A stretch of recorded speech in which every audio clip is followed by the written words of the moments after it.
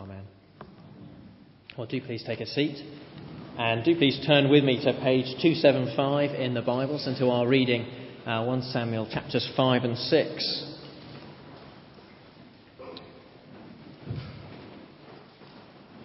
When I was at a university, I remember I was always surprised when it came to exams at the end of the year, not because I didn't know that they were going to happen, but because when I turned up to take them, some of the students who were there for the exam, supposedly now grown-ups, used to bring not only their pencil case and their calculator, but also some sort of mascot, some sort of toy. People aspiring to be some of the great minds of a generation, bringing with them something cuddly that they hoped would give them comfort, courage, perhaps even a bit of good luck.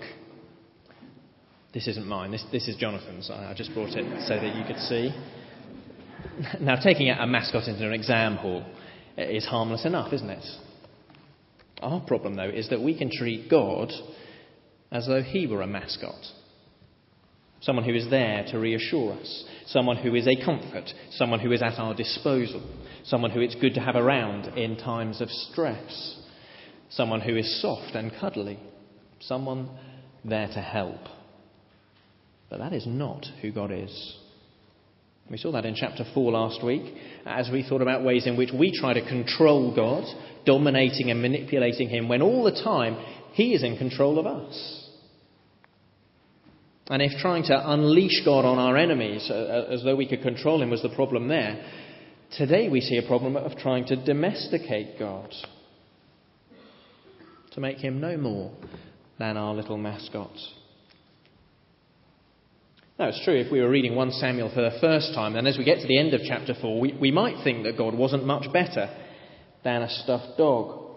After all, he has just suffered what seems like a humiliating defeat at the hands of the Philistines, and his footstool, the ark, has been taken off into captivity. What's going on? And so in these chapters 5 and 6, our writer gives us a view of God as he really is. The Lord, whose greatness is unequalled, whose glory is unapproachable, and whose grace is unchanging. Now, I know the reading's quite long, so do keep it open with me as we think about each of those in turn. See, first, the Lord's greatness is unequalled. Look at chapter 5, verse 1 with me. After the Philistines had captured the ark of God, they took it from Ebenezer to Ashdod. Then they carried the ark into Dagon's temple and set it beside Dagon. Now, the Philistines were a polytheistic people. We saw that actually last week in chapter 4, didn't we? When the ark of the Lord is brought into the Israelite camp before the battle, what do they say? They say, "Oh, we're in trouble. A god has come into the camp.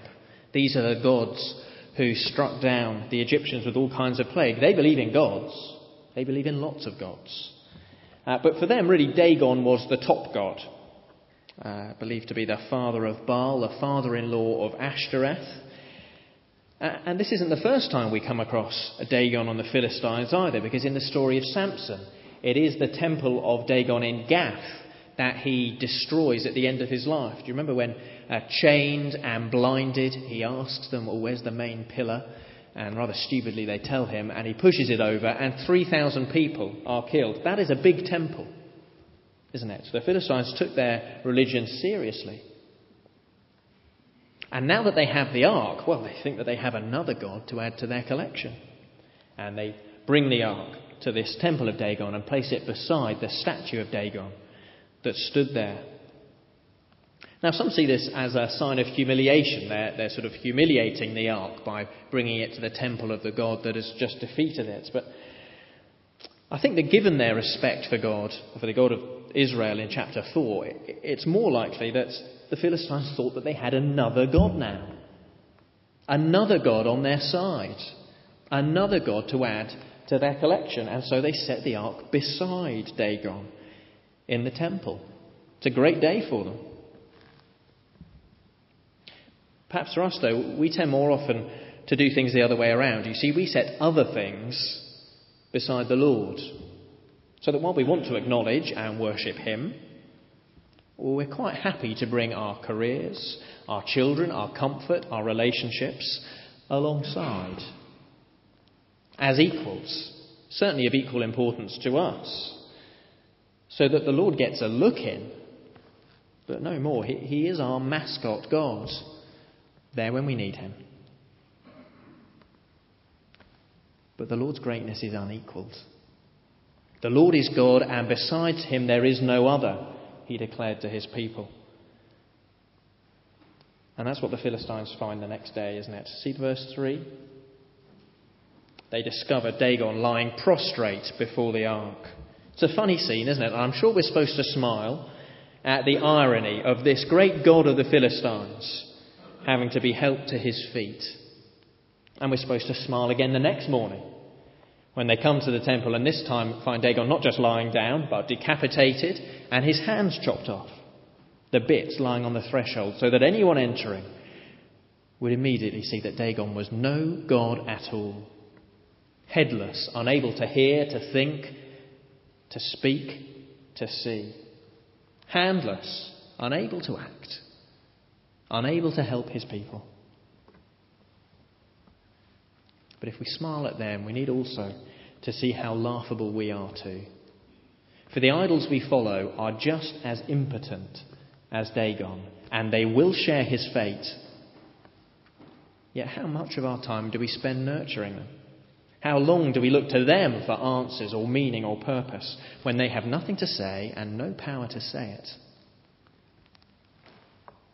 There was a big scandal earlier on this year about the selling or rather mis-selling of payment protection insurance. If you've ever come across that, it's a sort of thing you get when you buy a sofa or some white goods or something in case you can't pay it back. I don't know if you're affected by it. I wasn't, but I was flicking on television earlier this week and they had the story of a man who had spent £12,000 for insurance over a number of years, only to find that when he did make a claim, the insurance didn't cover him because of something in the small print. You see, all that cost, all that effort, over something that couldn't help him anyway. And it is the same with our idols, our Dagons. It's the same with your bank balance, with your family, with your friends, with your wardrobe, whatever it is that you look to for fulfillment, for identity.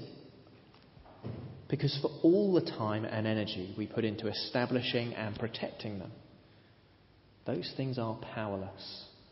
Powerless when we need them most. Don't worship Dagons beside the Lord.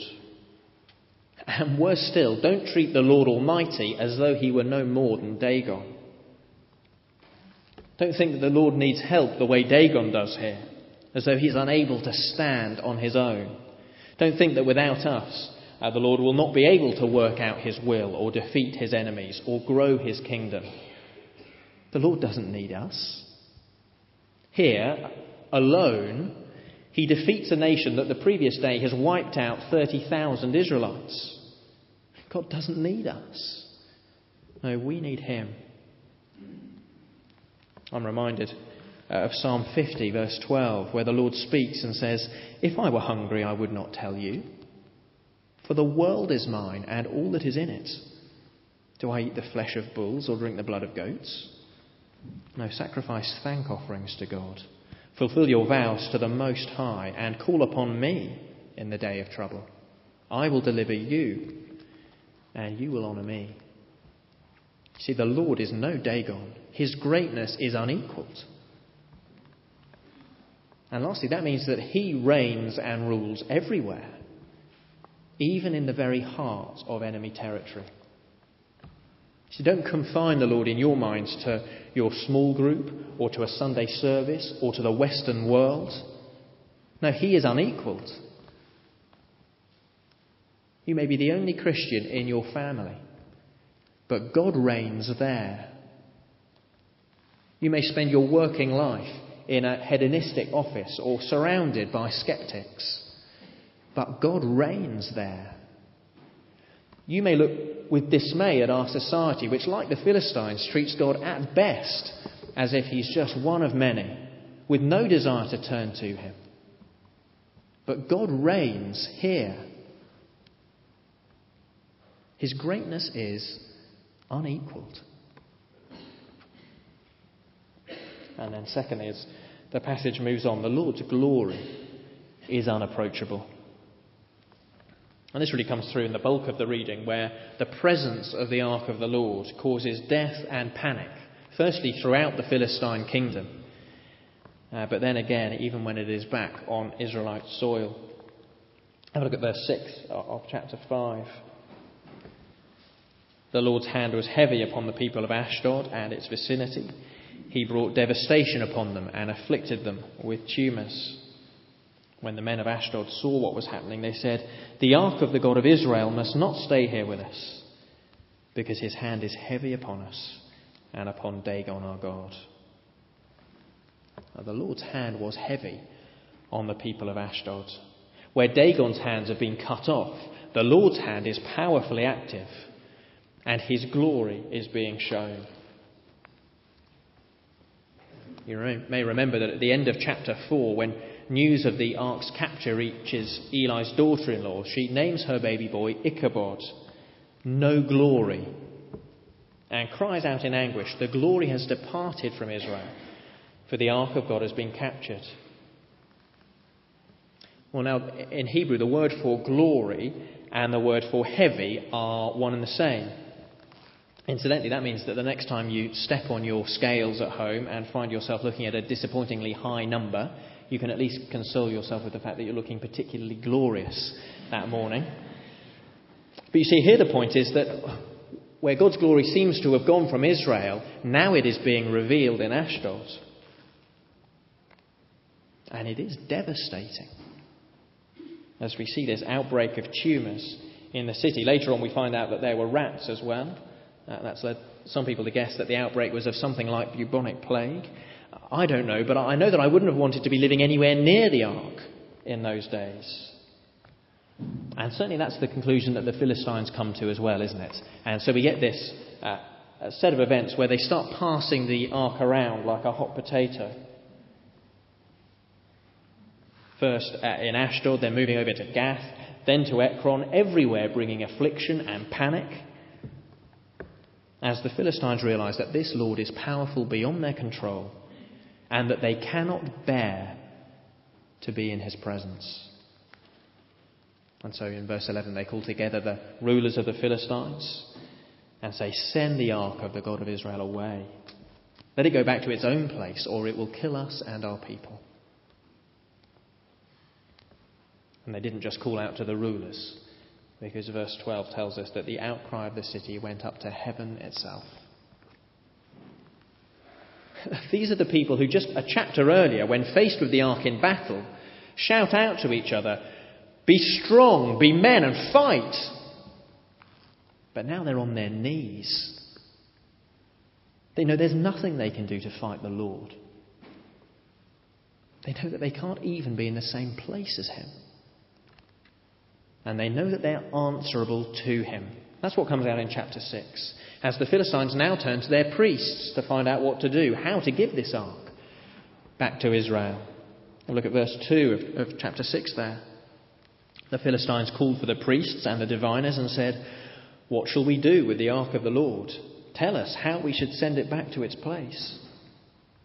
They answered, "If you return the ark of the God of Israel, do not send it away empty, but by all means send a guilt offering to him.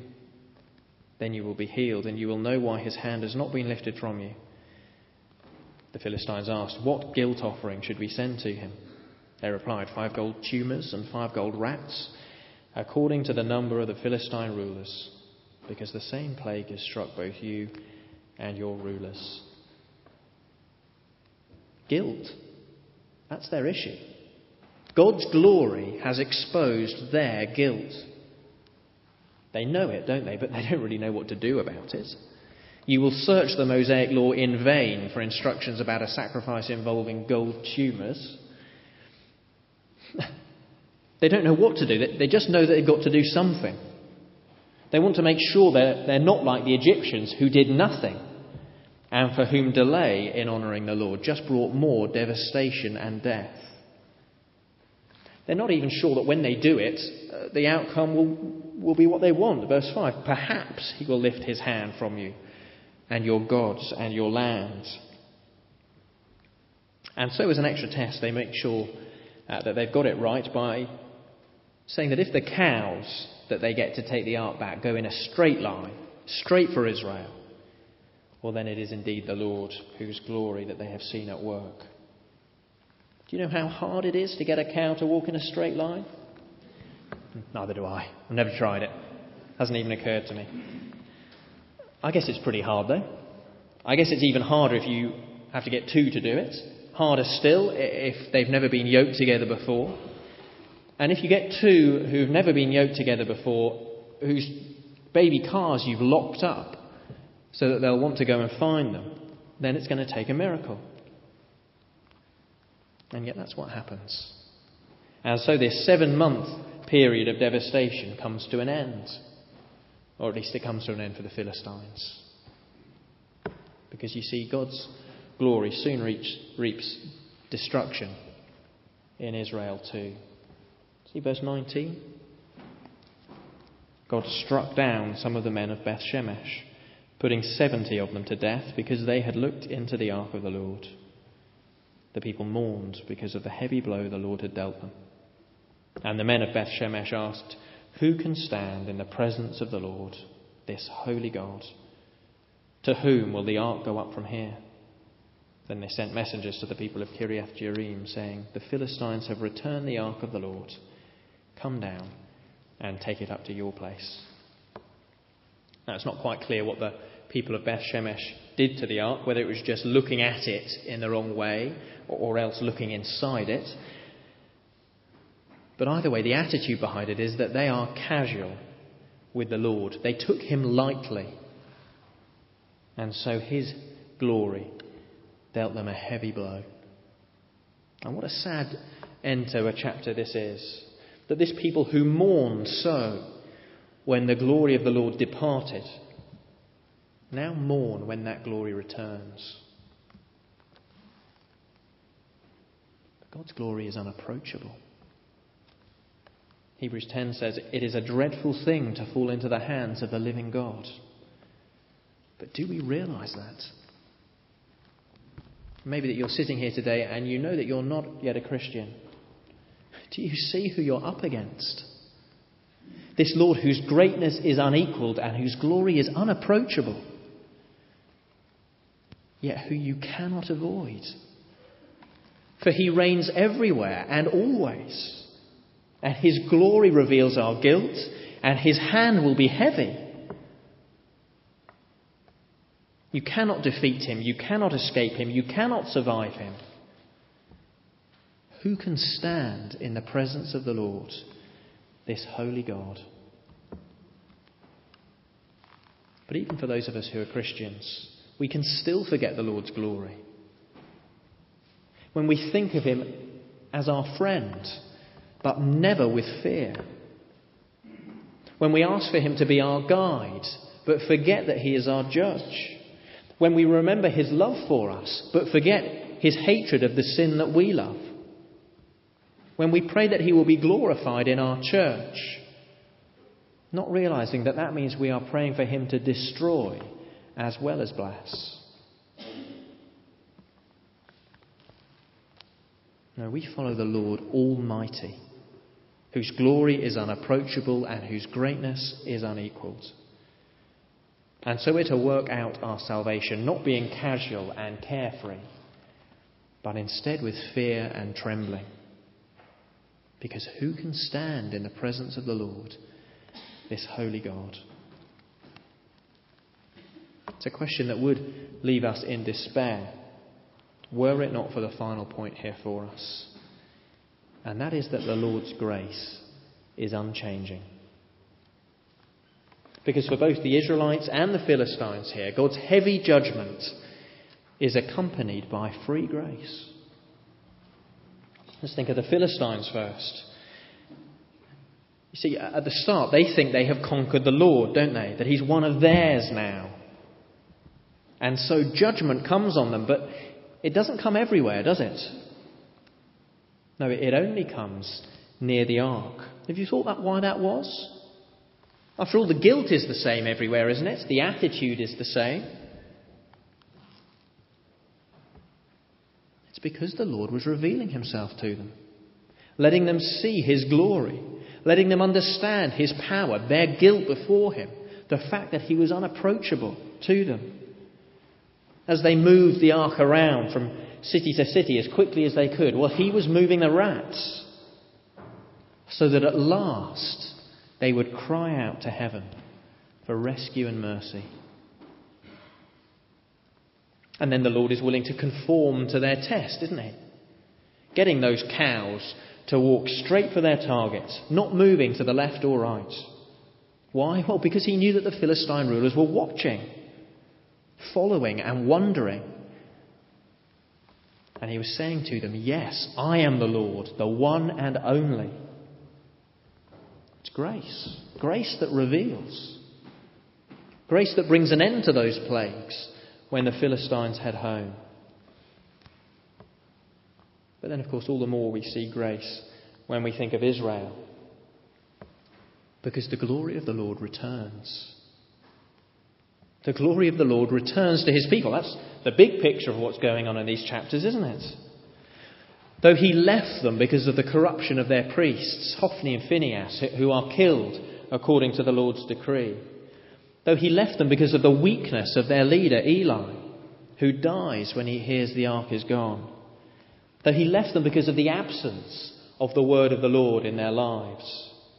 Though we'll see next week that it was to be another 20 years before they would actually turn to the Lord in repentance. Nonetheless, the Lord returns to his people.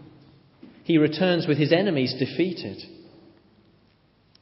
Oh, no wonder the scene of rejoicing in the field of Joshua on that day, as they saw that cart coming from the distance and these strange cows suddenly stopping by a large rock that is a perfect makeshift altar, as they make sacrifices of thanksgiving that the Lord has returned. Grace for the Philistines, grace for Israel, and grace for us too as we think to Jesus. The Lord's grace is unchanging. For the whole story here makes us think ahead to the cross and resurrection of our Lord, to that defeat turned into victory, where Jesus disarmed his enemies, the powers and authorities, making a public spectacle of them, triumphing over them by the cross. Where after 3 days he returned and said to his people, surely I am with you always, even to the very end of the age. That is Jesus who is the one who brings us grace, who reveals God's glory, and whose greatness we see displayed, all on the cross. In the place of judgment, free grace. And with it at last, an answer to 6 verse 20. Who can stand in the presence of the Lord, this holy God? It's a question that crops up again. So just as we finish, turn with me to Revelation chapter 6. That's on page 1238.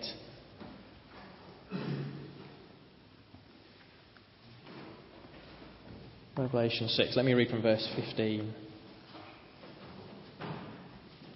Then the kings of the earth, the princes, the generals, the rich, the mighty, and every slave and every free man hid in caves and among the rocks of the mountains. They called to the mountains and the rocks, fall on us and hide us from the face of him who sits on the throne and from the wrath of the Lamb. For the great day of their wrath is come, and who can stand? See, it's the same problem. Who can stand? Who can stand before the one on the throne and before the Lamb? Well, but then look on to chapter 7 and verse 9.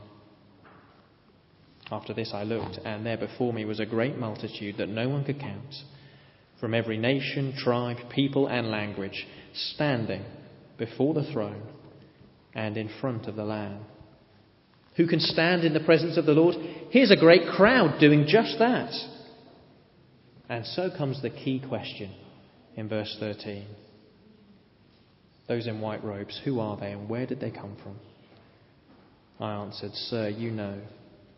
And he said, These are they who have come out of the great tribulation. They have washed their robes and made them white in the blood of the Lamb. See, who can stand? It is those who have been washed clean by the blood of Jesus. His blood that endures our judgment and brings us into that trembling intimacy with the Lord. Who can stand before the Lord? All those who trust in the Lord whose greatness is unequalled, whose glory is unapproachable, but whose grace is unchanging, and by whose own blood we are washed clean. Let's pray to him.